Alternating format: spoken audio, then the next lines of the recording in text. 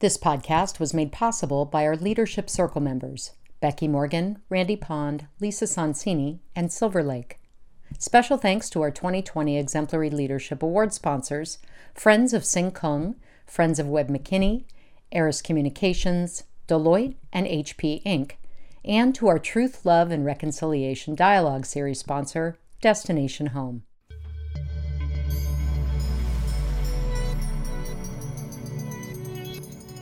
Welcome to the dialogue. You see, for so long, I thought my breathlessness was a sign of my weakness. But your breathlessness, my love, is not a sign of your weakness. I wish to tell you what a wise mentor from Stanford once told me when I was a student. Your breathlessness is a sign of your bravery. It means that you are awake to what is happening in the world right now. The world is in transition. I want to begin my remarks by talking about what I mean by that, this era of transition, and the role that I believe that each of us can play in this era of transition, and then how we play it, how we stay in the labor. And that is where I'll talk about why I believe revolutionary love is the call of our times. This era of transition, I believe, will last 25 years. You see, within 25 years, the number of people of color in the United States will exceed the number of white people on this soil for the first time since colonization. And we are at a crossroads. The forces that we have seen rise to dominance in the last few years, white supremacy, patriarchy, tyranny, these assaults on our democracy, these forces are not just going away with a new administration, although we wish they would. No, they're going to be here as long as this nation is transitioning. This crossroads that we're at means that it's a question what the future holds. Will we continue to teeter on the brink of a kind of civil war? More images like we saw on January 6th. A kind of power struggle between us and those who would wish to return America to a past where only a certain class of white people hold dominion. Or will we begin to birth a nation that has never been? In the history of the world, a nation made up of other nations, a nation that is truly multiracial, multi-faith, multicultural, where we strive to protect the dignity and the wellness of every single one of us. With the climate crisis, the stakes become existential, don't they? If we don't start solving the climate crisis within the next 25 years, starting now, there may not be a world at all. We who are alive today get to decide whether humanity itself survives or not. Will we? Will we marshal the vision and the skill and the solidarity to solve these problems together? Or will we begin to perish? The future is dark. But I have come to ask you this question that I've asked myself every day. Is this darkness in our nation, in our world, is it the darkness of the tomb or the darkness of the womb? What if our America is a nation still waiting to be born? What if a world that is sustainable, that thrives, is waiting to be born? That brings me to you. For I see you as the midwives to a nation, a human race in transition. We need sound government. We need the policies, we need the policy makers, we need just policies, yes. But we know that government alone is not sufficient to take us across that threshold. We need a shift in culture and consciousness. We need a revolution of the heart. And that is block by block work, heart to heart work. That is each of us seeding beloved community where we are. It is time for us to reject all hierarchies of human value. And that's what this is, isn't it? All societies all around the world have been organized by a hierarchy of human value, and here on US soil, the oldest such hierarchy is that of white supremacy. Our entire institutions built to preserve the interests of one group over another have depended on our failure to see no stranger, asked us to be complicit in the lie. But what if those of us who have heard the call to love, a revolutionary kind of love, love without limit, what if those of us, those of you, could look at where you are, your own sphere of influence. You are leaders in arts and education, business and government, wherever you are. Imagine what it would look like to transition the institutions that you are part of to become containers for beloved community. If we could see this sort of shift in culture and consciousness in pockets all around the nation, would that create the critical mass to transition the nation as a whole? That is my vision. That is the promise that I have made to devote my life to this task, to play my role in the labor. And my particular role is to reclaim the ethic of love and offer people like you holding communities together tools to practice it. I really appreciated what Suzanne said about love.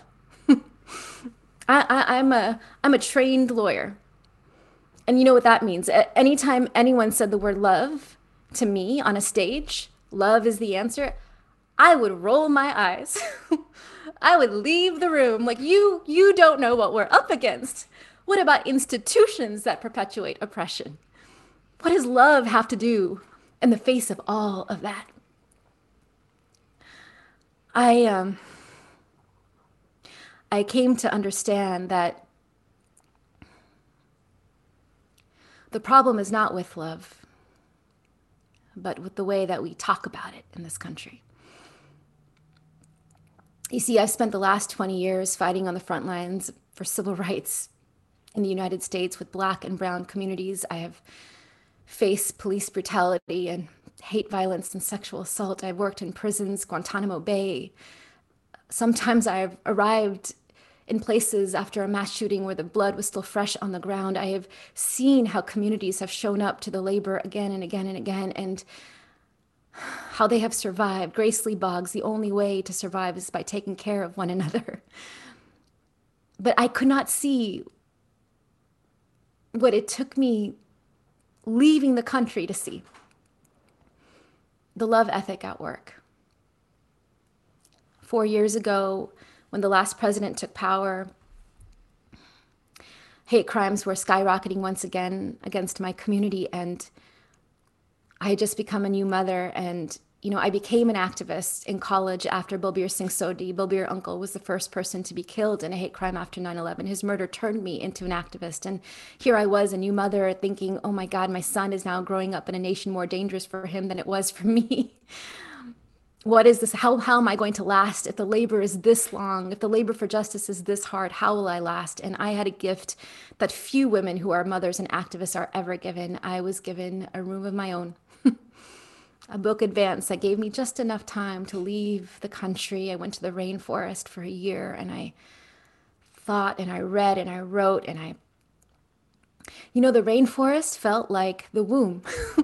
It was warm and wet and safe and generative. It was like the womb of the earth. And there, my son and I, we would hike through the rainforest in the morning, and then he would play with his grandparents while I sat with all my books, and I just poured through everything that I had ever written since the age of 7. I poured through all my textbooks from divinity school to law school, all the cases of social movements from the past, wisdom traditions, looking for the answer. That's where the word love started to rise to the surface. And at first I was reluctant. What, love? And then I began to see patterns and practices. The problem is not with love, but with the way that we talk about it. We tend to talk about love as a rush of emotion. We fall in love. It's something that happens to us. Oh, but we know, if you think about your closest relationships in life, that love is more than a rush of feeling. Love is sweet labor, fierce, bloody, imperfect, life-giving, a choice we make again and again and again. And if love is labor, then love contains all of the emotions. Joy is the gift of love. Grief is the price of love. Rage is the force that protects that which we love. And if love is labor, then love can be modeled, love can be taught, love can be practiced. And when I went back to social reformers, spiritual teachers throughout history, they always called us to a love without limit, loving beyond our immediate circles. What happens when we labor for people outside of beyond what evolution requires?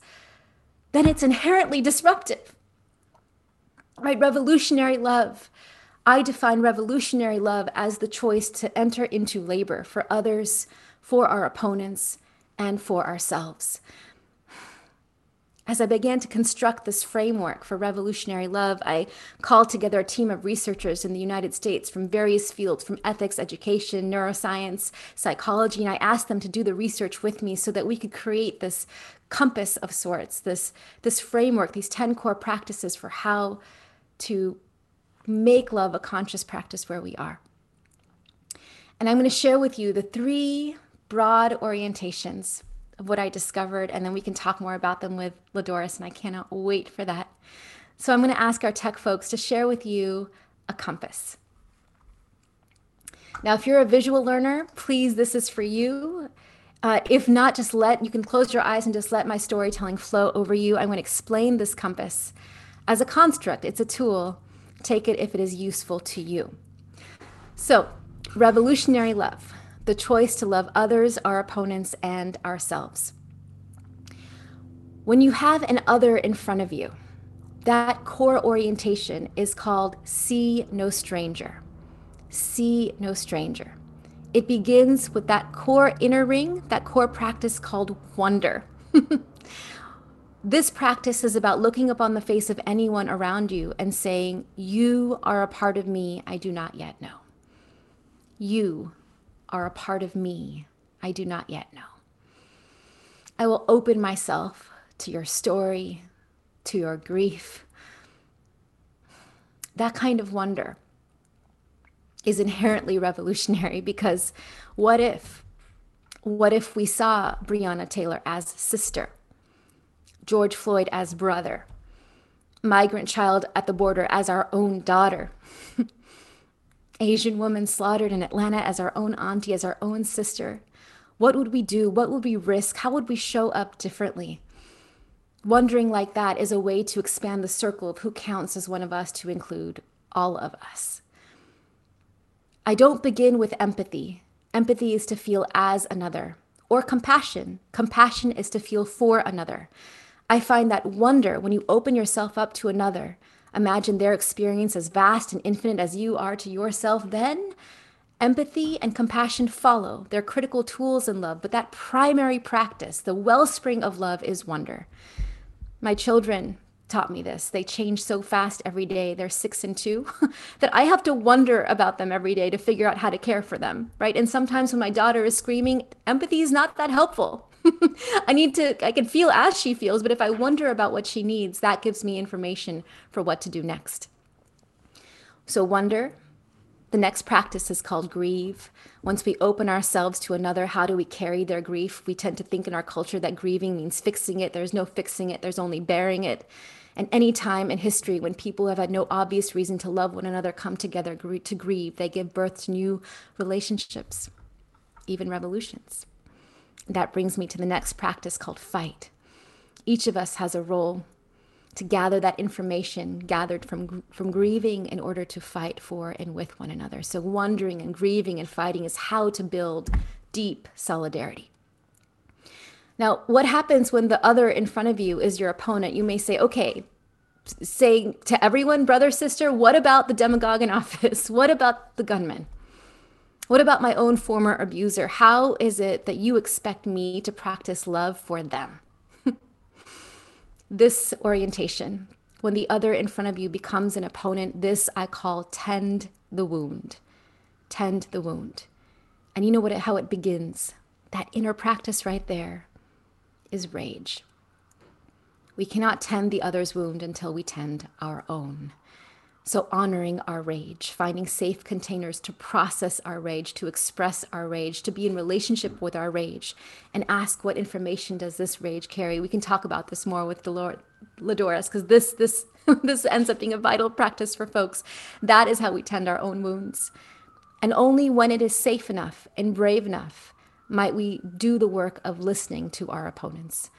To listen to our opponents, there's a set of tools for that. And the goal, the takeaway is that listening is not about persuasion, it's about understanding them. For once we understand them, then we can gather the information we might need to reimagine, not resist, but reimagine the institution or the culture or the context that allows them to continue their behavior. Now, this is really important before I get to the next part. Revolutionary love must be practiced in community. We all have a different role at any given time. So if you are someone who has a knee on your neck right now, it is not necessarily your role to look up at your opponent and try to wonder about them or listen to them or try to love them. No, my love, your role is to stay alive, to take the next breath. That is your revolutionary act. But if you are someone who is safe enough or brave enough to listen to those kinds of opponents, we need you now. We need you in that labor. Because here's the truth, and this book is filled with stories. Every time I've sat down with white supremacists or prison guards or soldiers or my own former abusers, as much as I want to hate them, when I listen beneath the slogans and sound bites, I hear their story, I see their wound. There are no such thing as monsters in this world. Only human beings who are wounded, who do what they do out of their own insecurity or blindness. That doesn't make them any less dangerous. But to see them not as monsters, but as frail human beings, they no longer have power over us. We can change the context, the cultures, the institutions that allow them to do what they do. We can reimagine a future that frees even them. This is long labor, difficult labor. So I turn the compass once more to ourselves. Now, social reformers throughout history, from Gandhi to King to Mandela, they taught us a lot about how to love others and how to love our opponents, not at length about how to love ourselves. This is the feminist intervention. This Black women like Audre Lorde, Bell Hooks, who teach us that caring for ourselves is not self-indulgence, but a form of political warfare. You see, breathing and pushing is the wisdom of the midwife. She doesn't say breathe once and push the rest of the way. No, she says, my love, breathe and then push and then breathe again. So that core practice is about breathing. How are you breathing today? How are you caring for your body? And who are you breathing with? And only if we're ready do we go to the practice of pushing. When are we ready to enter uncomfortable thoughts or emotions in order to do the work of healing? Forgiveness, reconciliation, apology. What are we ready for to evolve ourselves as a way of loving ourselves? And there will be moments when you say, I can't. It's too hard. And the midwife knows those I can't moments are always signs that the body's in transition. Transition is the final and most dangerous and most painful stage of labor, but it is precisely what precedes the birth of new life. And so this practice is about calling forth sources of wisdom inside of you, bravery, to be able to breathe again and to push again, to transition yourself as you're transitioning the world around you. Loving others, loving our opponents, loving ourselves. What kind of love are you hungering for in this time in your life? What do you need? What does your community need? And I find, I'm back from the rainforest. I'm back, and I am promising you that my goal is to live as long as Grace Lee Boggs, 100 years old. I will not be a woman of color who takes her life or who allows her life to be taken, because I finally figured out how to move through the world oriented to love. And when I'm practicing love, loving others, loving opponents, loving myself all throughout, I notice that the labor itself becomes porous enough to let joy in. To let joy in. Joy is what gives us energy for that long labor. I have come to believe that laboring for a more just and beautiful world with joy is the meaning of life. I am so excited to roll up my sleeves and talk about this with you all tonight. I would just take a screenshot of that compass because it'll disappear in a moment, and you can use it and refer to it for the rest of the evening. I really can't wait to hear from all of you. Oh, Doris, hi. Hey, thank you so much, Valerie. I reiterate, I did read your book, and I encourage people to read it because the way you are a storyteller and the way that you tell your story is just it touches the heart. So thank you. So we only have about 30 minutes to talk, and I have some questions I want to put to you. So let's start our conversation. Um, so I want to start off. If you would just give us a, I don't know, 2 to 3 minute tutorial, a quick one about Sikh history and culture. And I just want you to know, I go on Google and I go and I write in how to pronounce Sikh. And if you go on, they have actually a vocal thing. And every pronunciation has been Sikh. So talk to us. I've been saying sick, but you let us know how to correctly pronounce it because I'm being told one thing and hearing others. And then maybe just a capsule about this faith of yours, its history, and a little of its culture. So it is pronounced Sikh with an aspirated H, but if you say Sikh, most likely we will not correct you because we are just relieved that you know who we are. There are 23 million Sikhs worldwide. It is the fifth largest organized world religion, and yet probably among the most invisible. In a nutshell, our faith began 550 years ago in South Asia when a man named Nanak was so distraught by the hierarchies of human value around him, the caste system, Hindus and Muslims, and religious violence. He disappeared by a river for 3 days, sitting in perfect meditation. And the sun rose and the sun fell, and the sun rose and the sun fell. And people thought he was a dead man, a drowned man, but he was too. He was looking for the answer, he was looking for the solution. And he was struck with a vision of oneness. Ik Omkar. Ik Omkar. We are one. We belong to one another. We can look upon the face of anyone and say, "You are a part of me I do not yet know." Guru Nanak was so struck with wonder that he began singing a song of oneness. And so all of our scriptures are not stories or rules or commandments. They are divine poetry, ecstatic poetry, singing the praise of love all around us, inside of us. Nako beri nehi begana. I see no enemy, I see no stranger, said Guru Nanak. These are Guru Nanak's words. I see no enemy, I see no stranger. He taught that all of us can see the world in this way when we quiet the ego inside of us through music or meditation or poetry or recitation and turn and look to the world through the eyes of wonder. Ah, that's how we fall in love, he says. But my grandfather, who'd tell me these stories when I was a little girl, he said, but love is dangerous business. Love is dangerous business. For if I see you and if I love you as my sister, as my brother, then I must fight for you when you are in harm's way. So Guru Nanak's followers became known as Sikhs, which means students of truth, disciple, but we became known as Sant Sipahi, warrior sages or sage warriors. The warrior fights, the sage loves. I took it as a path of revolutionary love. So talk to us about Oak Creek, Wisconsin. Something happened there. And if I went up to most people here in this country, maybe even Wisconsin, and said, what happened at Oak Creek, Wisconsin? I'd get a blank stare. And part of what happened there had such an impact on you. So if you could, again, because our time is tight, maybe briefly talk to us about that and its impact on you. Atlanta happens, right? And I'm thinking the last time Asian Americans were slaughtered on this scale was when it was my people, Sikh Americans, in a Gurdwara, a house of worship, on a Sunday morning in Oak Creek in 2012.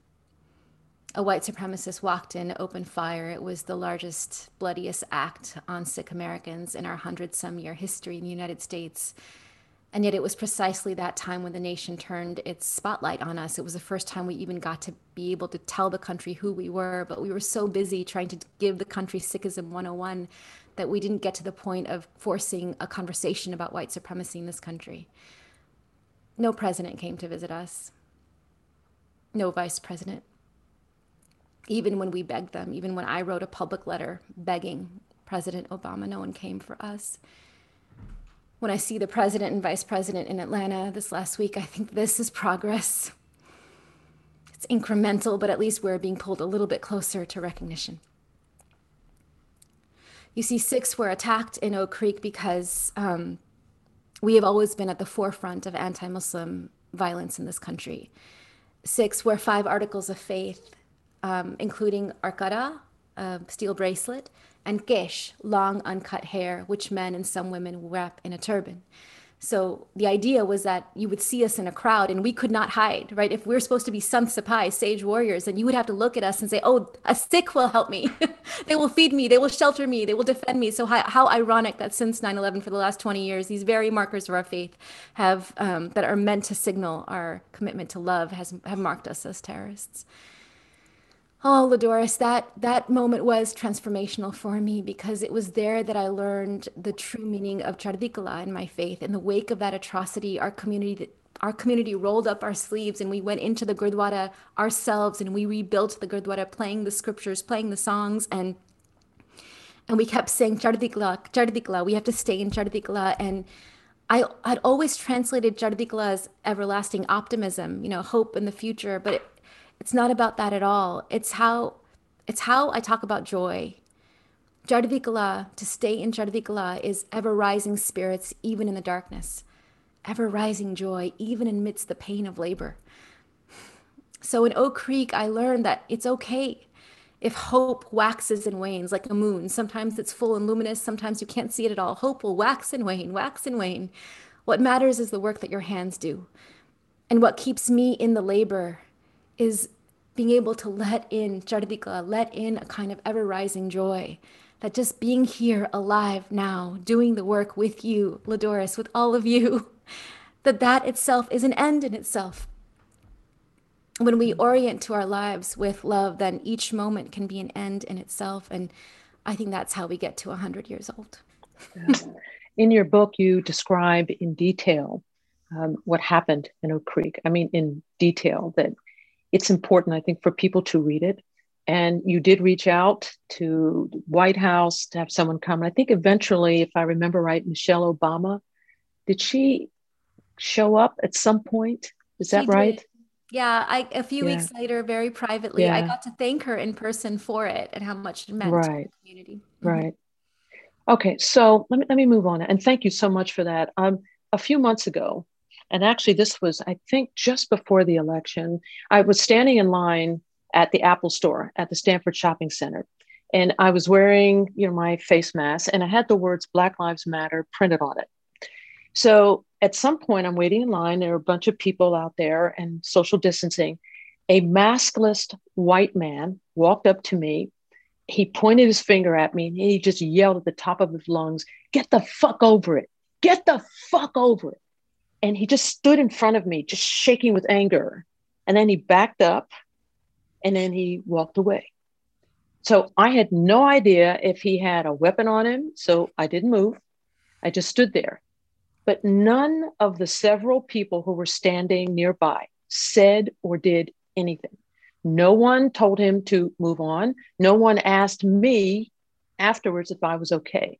They said nothing. And most of them just looked away. Now, on page 156 in your book, you write, "It is extremely difficult to draw close to someone you find absolutely abhorrent." And you continue, "How do we listen to someone when their beliefs are disgusting?" So I ask you, how would you have reacted in that situation if you were one of those bystanders, and if you had been me? Oh, my love, I would have come right up to you as if you were my sister, my long lost friend. "Oh, it's so good to see you again. Come over here. Let me show you something." And I would have gotten you out of harm's way. It was never your role to say anything or do anything in that moment. You couldn't. You had to survive, right? You had to just freeze. And how many times have there been racial slurs slung at my family, my father, my son, and two people just standing there not doing anything? If those folks, like the man who assaulted you, are so primed to be able to hurl their assaults, then the rest of us have to be primed to be able to see no stranger. There's all this data out there about how when we see another person as part of us, we are more likely to intervene when they are in harm's way. There were not enough people around you who looked at you and saw you as sister, daughter, grandmother, friend to be able to say, oh, let's go over here, Ladoris, let's go over here. So how do we change that? How do we get the people who are the bystanders to become the upstanders? It begins long, long before that moment, doesn't it? It begins with how we're orienting to each other in our schools, in our workplaces, in our homes. It begins with training the eye. It's see no stranger. We have to retrain what has been done to us. The way to train the eye to see no stranger is by practicing it, by laying down new neural pathways. And so literally the practice I'm inviting people into is walking down the street and saying, even to people with masks, sister, brother, sibling, aunt, uncle, grandfather, you're training your eye to see differently. So the next time someone like you is in harm's way, there's no question I'm jumping in because you are mine. That's how. So that's the shift in culture that I'm talking about that we have to be doing where we are. Right. And I guess the issue is, how we make that shift. And the more people to whom you speak, the more people who read your book, we get a sense about, a new way, I think, of thinking about people. So as you say, they are not strangers to us. Let me ask you something else. In 2019, I had the opportunity to meet the Grand Wizard of the KKK. And this was in the South, in Tennessee. And I'm at this gathering, and he spoke about some of the violent and hateful acts that he committed against African Americans. And I'm talking bad stuff, really bad stuff. And he told those of us at this gathering that he had renounced the KKK, and he was speaking out against bigotry and prejudice now. So I had no way of gauging this man's sincerity. What I did know was that he was garnering a lot of publicity because of his renunciation of the Klan. So even if he were sincere, I found it impossible to, and I'm quoting from your book, look upon the face of this stranger and say, you are a part of me I do not yet know. Yeah. Seeing this stranger did not generate any wonder in me. Yeah. So what is your reaction? That is exactly where you should be. Revolutionary love is not the sacrifice of an individual. It is the practice of a community. And at any given time, we have a role to play. And so the fact that so many Black people, so many women of color continue to have the metaphoric knee on neck. And then for us to then be asked to look at our opponents, even those who say, I've changed, look at me, when we are still dealing with the trauma that they have inflicted. I mean, that is where I say our revolutionary act is to tend our own wounds, to take care of one another. Let other people be the ones to gauge his sincerity. Let other people be the ones to sit with him. Other white people who are also formally renouncing their allegiances have to find somewhere to go, so let them go to him. But it doesn't necessarily mean that you have to engage in relationship or wonder. Your job is to give other people permission to do that labor. I'll give you one more story because this is a recent one. It wasn't in the book. On January 6th, it was a harrowing day for our country and specifically for my family. My brother-in-law was trapped in the Capitol building during the insurrection, and I was so worried that they would find him, that they would see him not as just a reporter, but a brown man. I didn't know if he would make it out alive, and we were watching the images and on the phone with his wife, sobbing, his mother, and only when he left did I notice what was happening in my body. I'm like, oh, this is terror. He's safe now, so I could feel my body in terror. And this terror is familiar. How many times have I seen people I love in harm's way and have been helpless to save them? Later that night, I got a call from a dear friend of mine who helped me build the Revolutionary Love Project. And she said, I'm so sorry, my parents were at the Capitol too. And I said, oh, are they okay? She's like, no, you don't understand. They were on the outside of the building praying.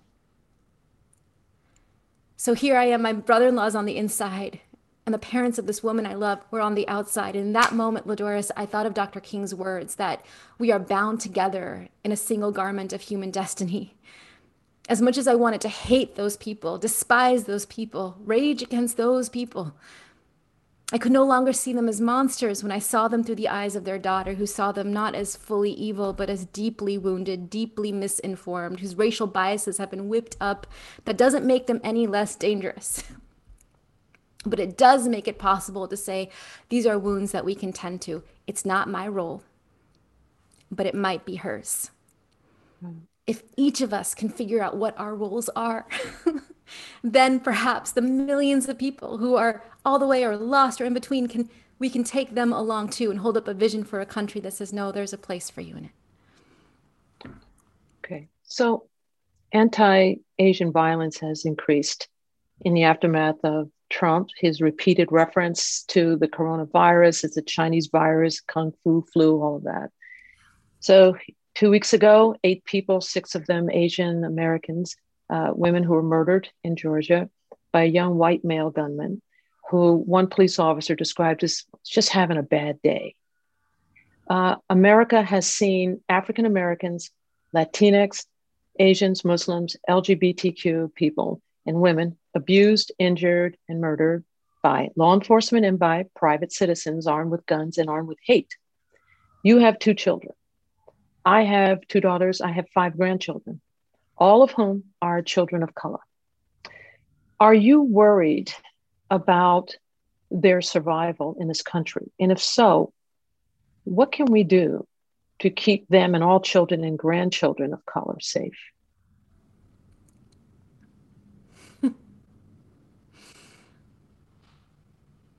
Isn't this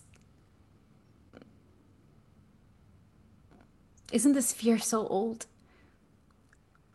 How many mothers on the soil, how many Black mothers, brown mothers, indigenous mothers carry the fear that you and I carry now for our children and our grandchildren?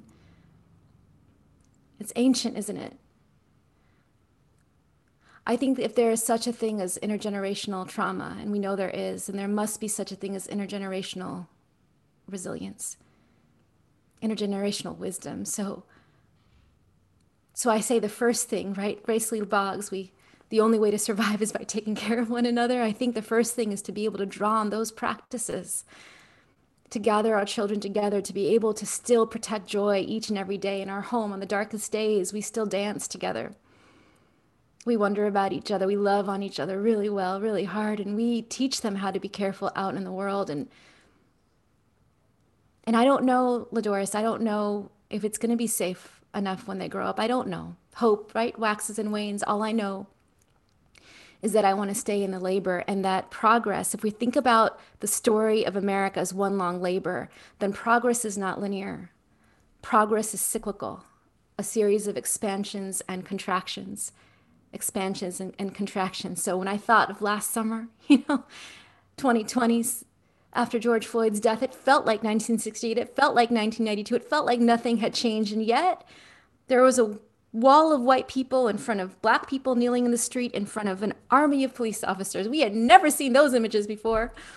Multiracial uprisings for Black lives around the world. This time too, with Asian American violence, I thought this was just like 9/11, just like Bobir Uncle's death, just like Vincent Chin. Here again, we're made the enemy, we're made suspect, we're made perpetually foreign, we're being killed, we're being raped, we're being targeted, and then I'm saving newspaper articles. Things I've never seen before. People volunteering in Chinatown to walk the elderly home. Hashtag stop anti-Asian violence. The president visiting, right? If we think about progress as cyclical, then every turn through the cycle touches upon previous traumas. We've been here before.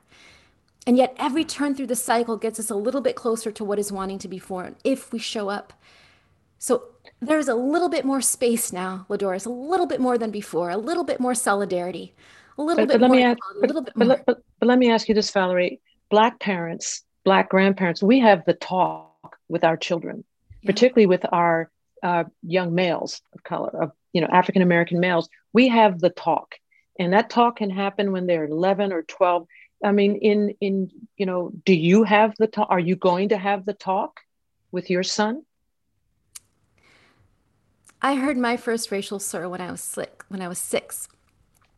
My son heard his first racial slur when he was 4. So of course I've had the talk.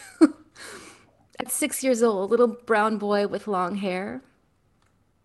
Of course I've had the talk. And I think, you know, when I talk about progress being cyclical and a little bit more solidarity than before, I think what needs to happen and what is happening is that white people are realizing that racism is not our problem, that it's their problem.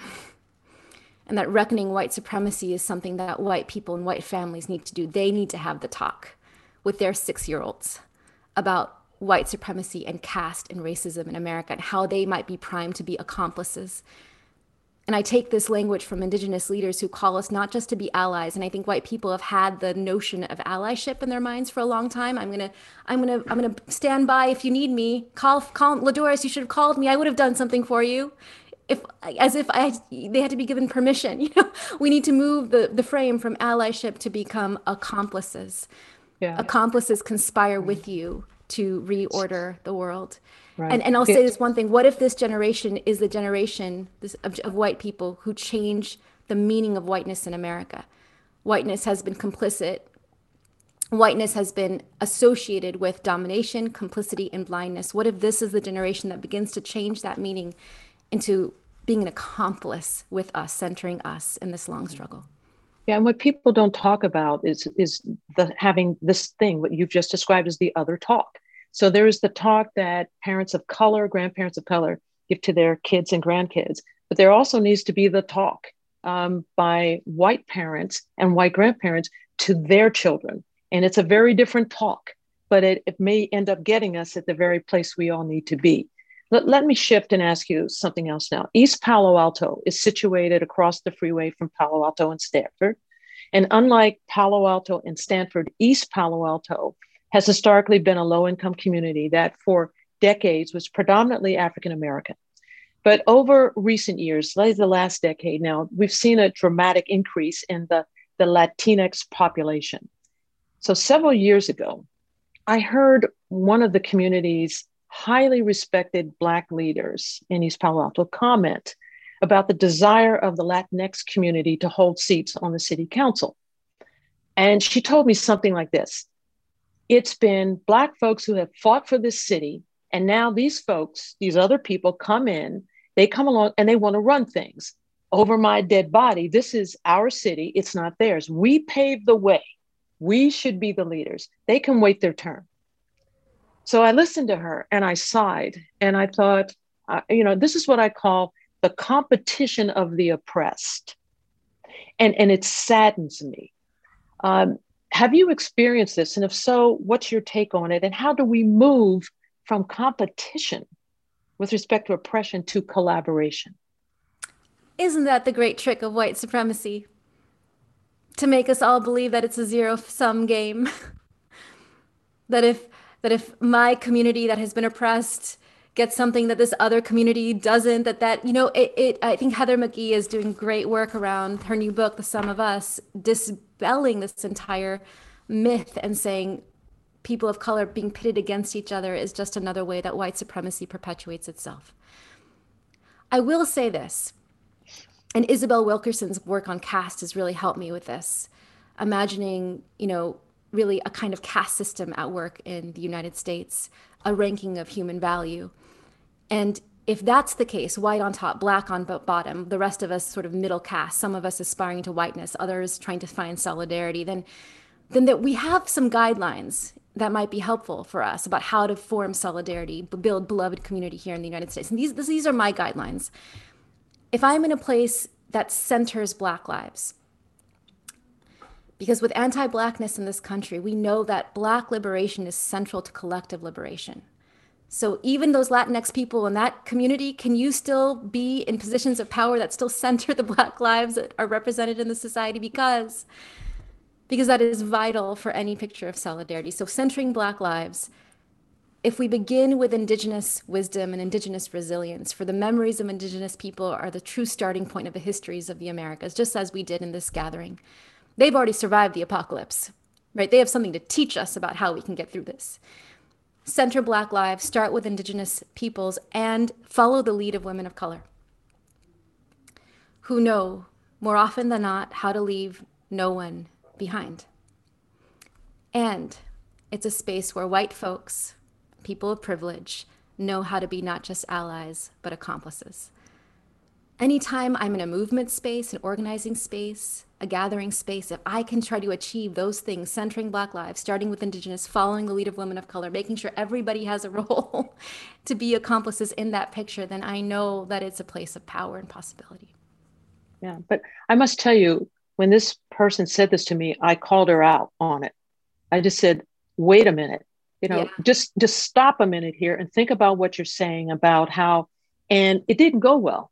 I mean, she was offended, and why aren't you standing up for so I guess what I'm saying is that, this is not all of this stuff you lay out. These are not easy roads to travel.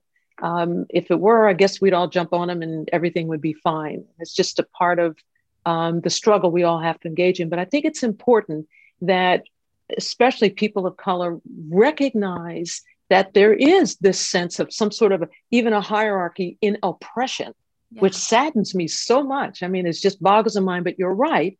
It is absolutely a response to a consequence of white supremacy. So all of this is so entwined, and there's so many things that have to be teased out and lessons learned. We're getting kind of close to the end of this, and I'm going to ask you something else now. I come from a long line of warriors who overcame slavery. My maternal great-great-grandmother and my great-grandmother, whom I never knew, were slaves. I come from a line of people who overcame Jim Crow. My maternal and paternal grandparents did. And my parents overcame Jim Crow, who were on the front lines of the civil rights movement in the Black community in which my two sisters and I were raised. All of these folks suffered humiliating and hurtful racist-based experiences. And all of these folks were able to pave the way for a better life for the generations that followed them. None of them were haters, even though they had every reason to be. So I then stand on their shoulders. Given how short our time is on this earth, I think we have to decide the most efficient way to use our time. So what do you say to people, and I think I am one of those, who does not have the time, want to take the time to listen to our opponents, to, in your words, hear their pain and understand the wounds behind their words. And I think I'm one of those and I'm a lot older than you. So I have more time behind me than I have ahead. So what do you say to folks who are like, I don't have time for this, to be worried about those folks who are making life difficult for so many people? Yeah. LaDoris, we need you exactly where you are. We need you to build solidarity. We need you to take care of your own. We need you to continue with that labor. If you know that's the role you need to be playing, you play that role. And I guess my invitation to you is to let other people who are called to tend to those opponents to go and do that labor, to do that work. Not to say, no, we don't need you over there, but to say, okay, you can do that and come back and tell me what you find. Because here's what I've discovered is that this love ethic for our opponents, it's not just a moral act, right? It is strategic. We gain information about our opponents to figure out who's putting the guns in their hands, what radio stations are they listening to, what grievances do they carry, who's authorizing them to hurt us. It makes me a smarter advocate. 15 years after the murder of Babir Uncle, I reached out to his murderer, Frank Roque, and I'm now in conversation with him. I never thought that I would do so. Every few weeks I'm meeting with him and I am reading him this book.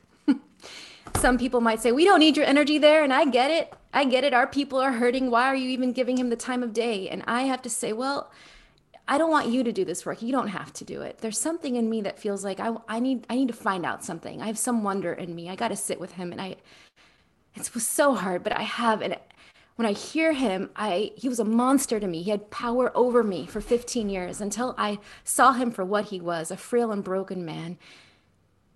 And when I heard his story, I began to understand, oh, okay, all of this white nationalist rage, so much of it is a symptom of unresolved grief. They are grieving the notion that this country ever belonged just to them in the first place. Somebody's got to help them with that grief. But let me ask you this. It's probably not be, but I can give enough people permission to do that work because. But Valerie, shouldn't the burden to deal with these folks who are, spouting this racist, hateful stuff, shouldn't the burden fall on white folks to be the ones to take that on so that, I mean, we know what it's like just to, be in this world, to be of color, to be female, and, to be, for example, in professions where there aren't very many of us. We don't have, I know I don't have time for that. So, but I'm just asking, and I'm not saying it should be the case. I'm asking, shouldn't, white folks be the ones to be out there leading the charge on that? Yes. Which is why I built this framework so that all of us can see what is our role in it. What is our role? And this is what I say all the time to white folks. We need you to be accomplices. We need you to do the work that I can't do and I probably shouldn't do. I speak to Frank Roque so I can build a framework that's robust enough to be able to tend to him, but I don't expect anyone else to. I needed it to do it for myself. But this idea that all of us have a different role in the labor is key. That's the thing. And I'll say one more thing about the framework, because you talked about what about Latinx. I deliberately do not use the word enemy because enemy is a fixed identity. I use the word opponent because at any given time, you have someone in front of you whose ideas oppose your own. So this framework, this compass for revolutionary love, you may say, well, I'll never use that opponent part because I'm just going to focus on myself. But sometimes, your colleague becomes your opponent. Sometimes your friend, sometimes your child.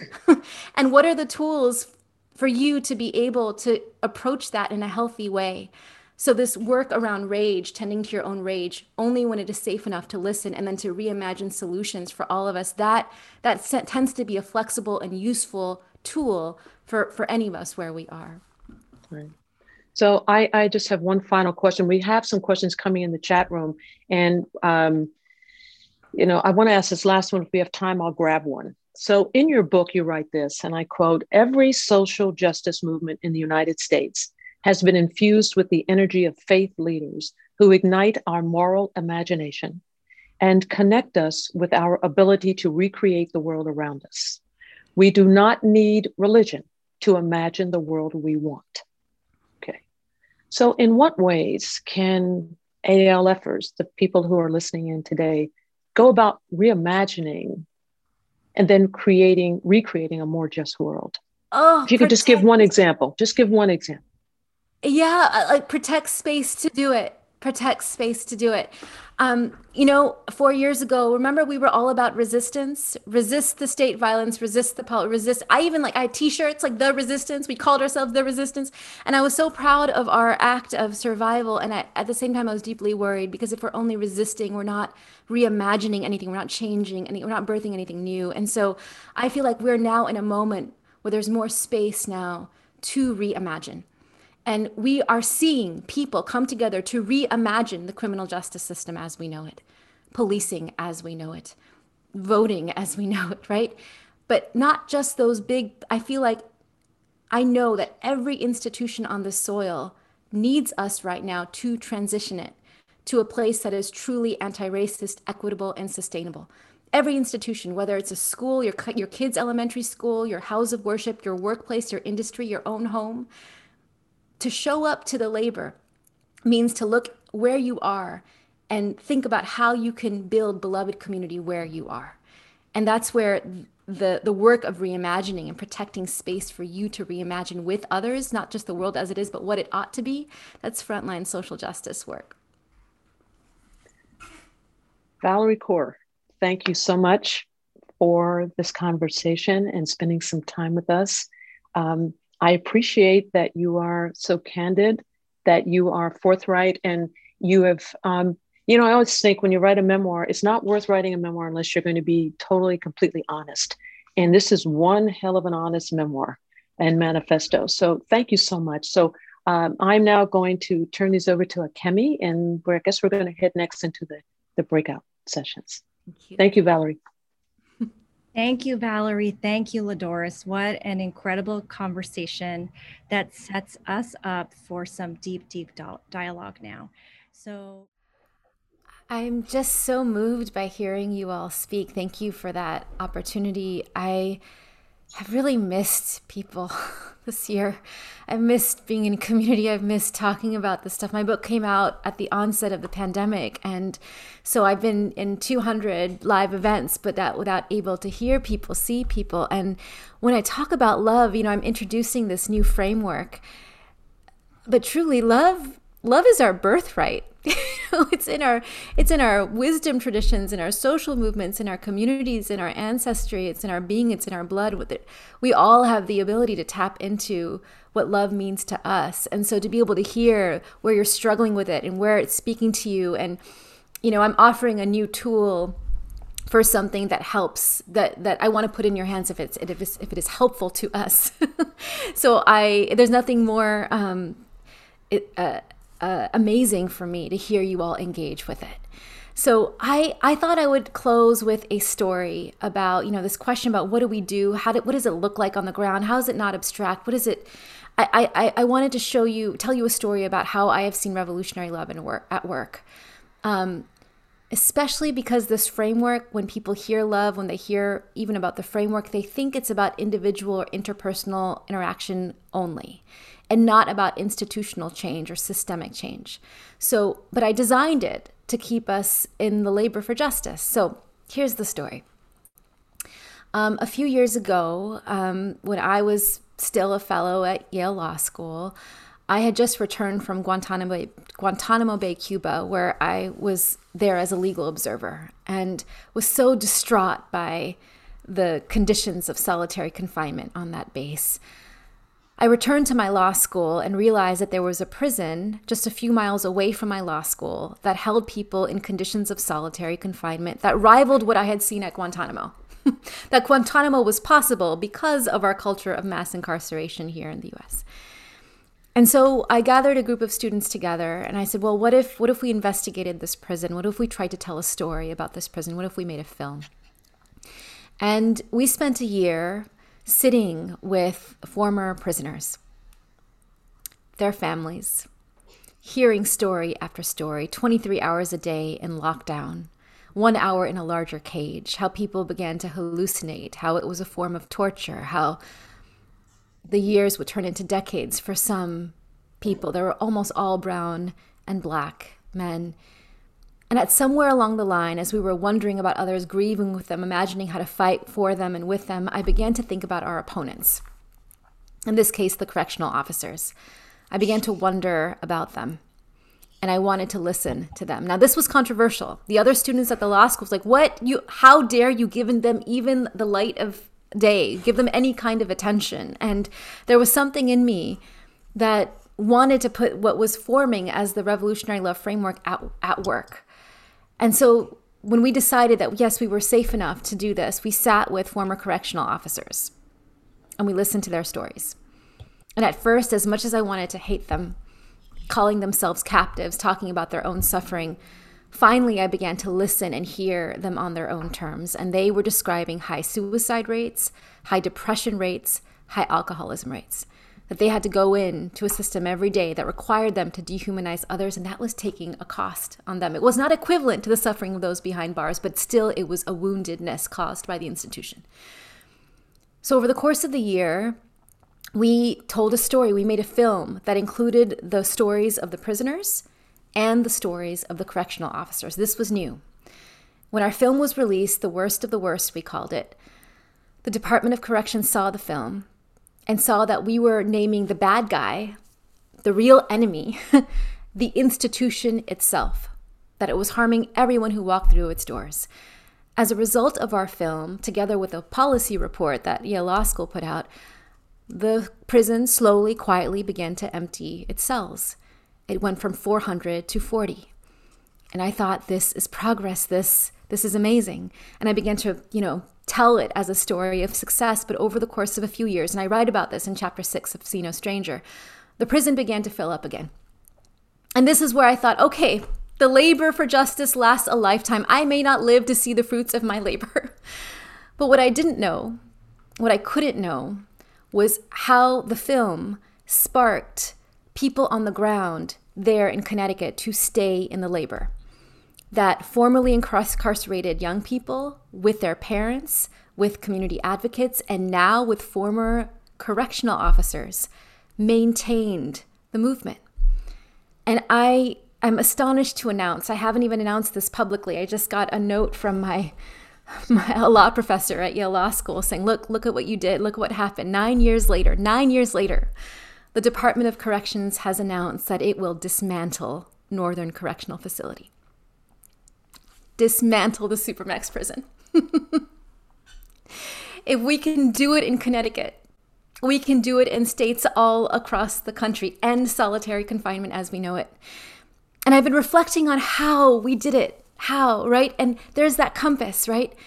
It was the compass at work, love for others.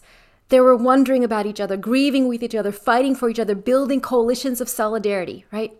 Then they were loving on themselves. How do you last in the labor that goes for a decade? When you're dealing with your own trauma, you take turns, you breathe, you count on each other, you hold each other, you breathe before you push, right? They had to find longevity in the labor. And some of them, and we just happened to be among them, did the work of wondering about our opponents, seeing them as not as evil, but as frail and wounded human beings, gathering information about them, and then reimagining a solution that would free even them from a system such as this. Revolutionary love. This is why I believe it's the call of our times. All of us are part of institutions that either need to be dismantled and replaced, reformed, or reimagined. And staying in the labor with the ethic of love, I believe, is how we last. So this goes to your question, like, what do we do? What do we do? How do we practice it? I'm really excited. I'll ask our tech person to show that compass once more. We have created a learning hub, a Revolutionary Love learning hub. You could read the book and go to it. You don't even need the book to go to it. We have created a learning hub with a team of research scholars that, here it is. You go to ValerieKaur.com. We haven't announced it yet, so this is sort of the soft launch of it. I'd love to hear what you all think. When you go there, you'll see the compass come to life. And there are practices and guiding questions, videos, tools, tutorials, and there's also an educational guide, a complete 100-page curriculum with case studies and everything about the 10 core practices and how we might be able to equip our young people in particular to be able to practice this together. What's been so exciting is that in the last months, we have seen people approach us from all sectors of public life. Educators are coming to us saying, we want to make revolutionary love the ethic of our school culture. We're talking about love and respect, but how? We need a shared vocabulary. So elementary schools, pre-K, all the way up to high school. We're working a lot with independent schools, especially here on the west side of Los Angeles, to start to pilot these programs. At the same time, we see faith leaders approaching us, saying we want to make this compass how we do love and service in our houses of worship.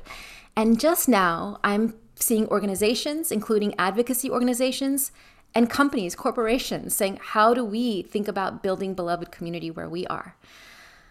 The good news, it's a little overwhelming, to be honest, but the good news is that I am in this work for a lifetime. I'm not going anywhere, everyone. So my promise to you is to move not slowly, but deliberately. I want to continue to build our learning hub, to continue to build these tools.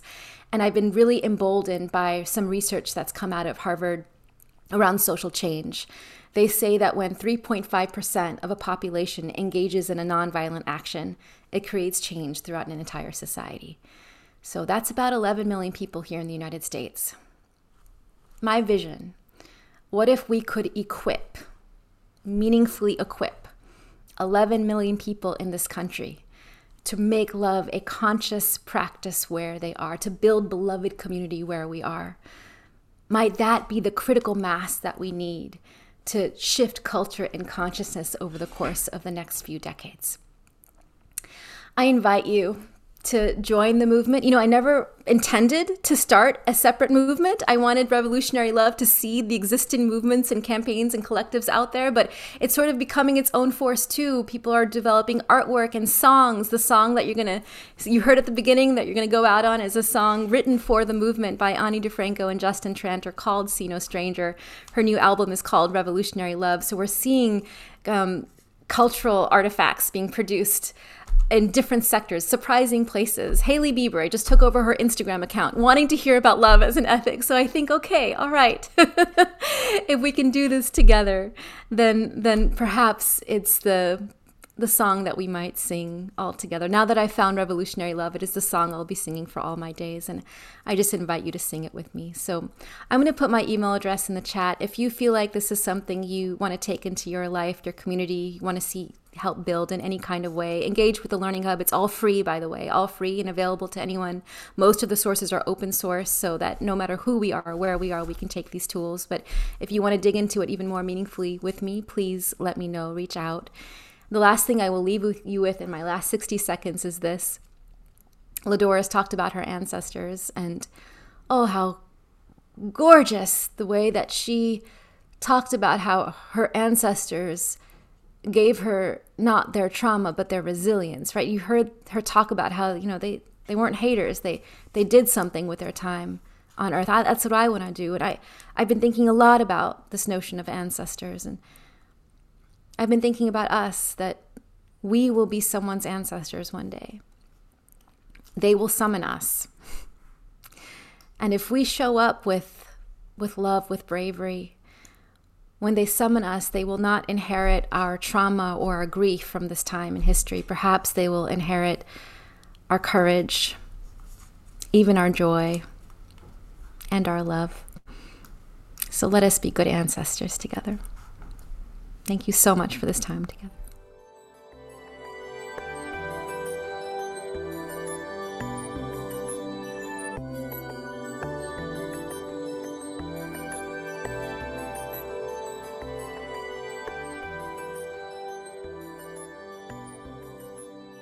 ALF joins and strengthens diverse leaders, creating and supporting networks for good. We hope you enjoyed this podcast and encourage you to subscribe to The Dialogue on iTunes or SoundCloud. To learn more about ALF, visit us online at alfsv.org.